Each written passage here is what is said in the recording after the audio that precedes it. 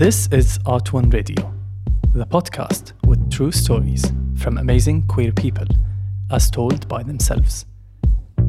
My name is Salim, and this show comes to you from Stichting Art One. In this podcast, we bring you a selection of the stories that come from our podcasting workshops. In these workshops, queer refugees, newcomers, and activists produce their very first audio story. They hold the mic, they do the editing, and they make the sound design. Back with a story from one of our latest participants, Luka, who is Armenian and lives in Nuremberg, Germany. In the workshop, unlike the other participants, Luka waited until the last day to reveal his story to everyone else, and surprising us with a very touching story. The story is called Minute Anesthesia.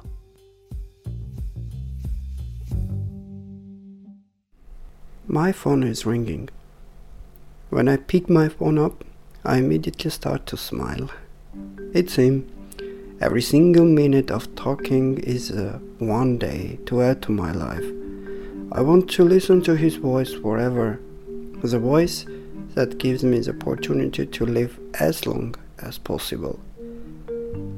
But as soon as we finish our call, I get sad because, again, I couldn't tell him what's going on with me. I couldn't because I didn't want to make him sad. But I know I have to tell him one day. Early morning, my alarm is ringing. I have an appointment that might change the whole my life. An hour later, I'm already there. A huge queue in front of the door of cardiology department. My body shakes. I feel cold in the middle of hot summer. I'm thirsty. I need a water. I'm stressed. I got a fever. I'm losing all the earned years from him. Another hour without his call could be deadly already for me. The dashboard rings. I hear my name calling. The doctor takes my checkup results and tells me, "You need a surgery, Luka, which is very dangerous. Only 1 out of 10 survives this operation, and that one might stay disabled. You're 18 now, too young for this rare illness, and it's up to you to make the decision. Otherwise, you have 3 months of life. I'm so sorry." My phone rings at this time. He smiles from the other side, a smile that's so visible and warm that makes me feel better again. I'm gaining back the every lost minute that I just lost a couple of minutes ago. I'm living again.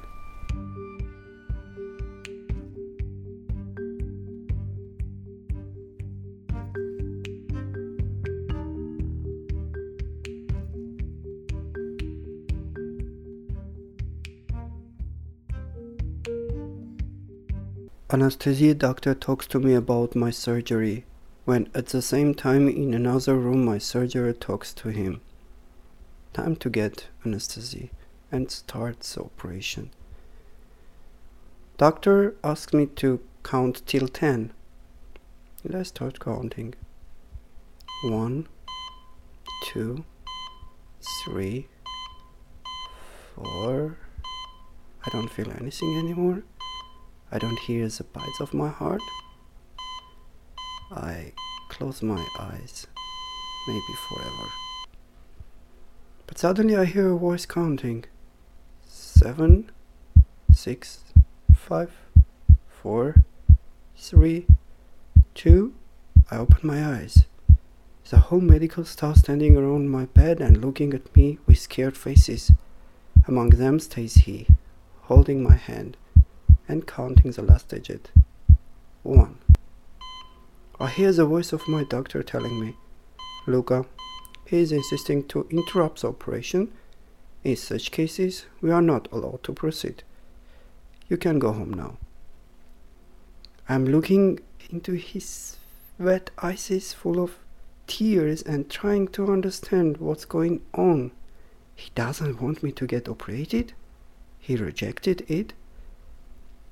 The only thing he says, don't dare to leave me alone. It's Christmas. My phone rings again. Another call? Therapy to prolong my life. It's my birthday. For my 25th anniversary, I get another portion of life from my love. 1 year later, right again on my birthday, my phone rings. This time it's Doctor.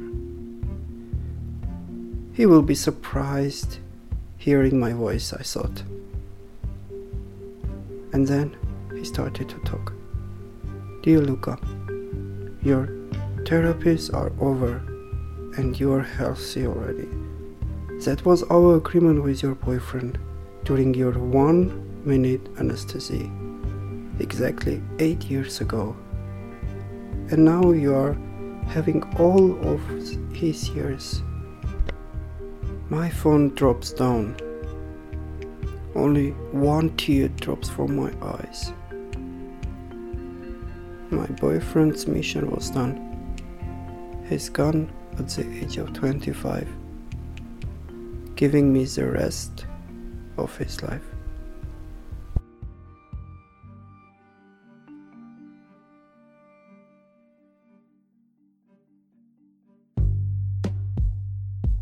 Did the story touch your feelings? Then let it travel and send it to a friend or even a stranger. You can also rate our podcast in your podcast app. That way, you help us to reach a wider audience and new listeners. Thank you for listening. Until next week.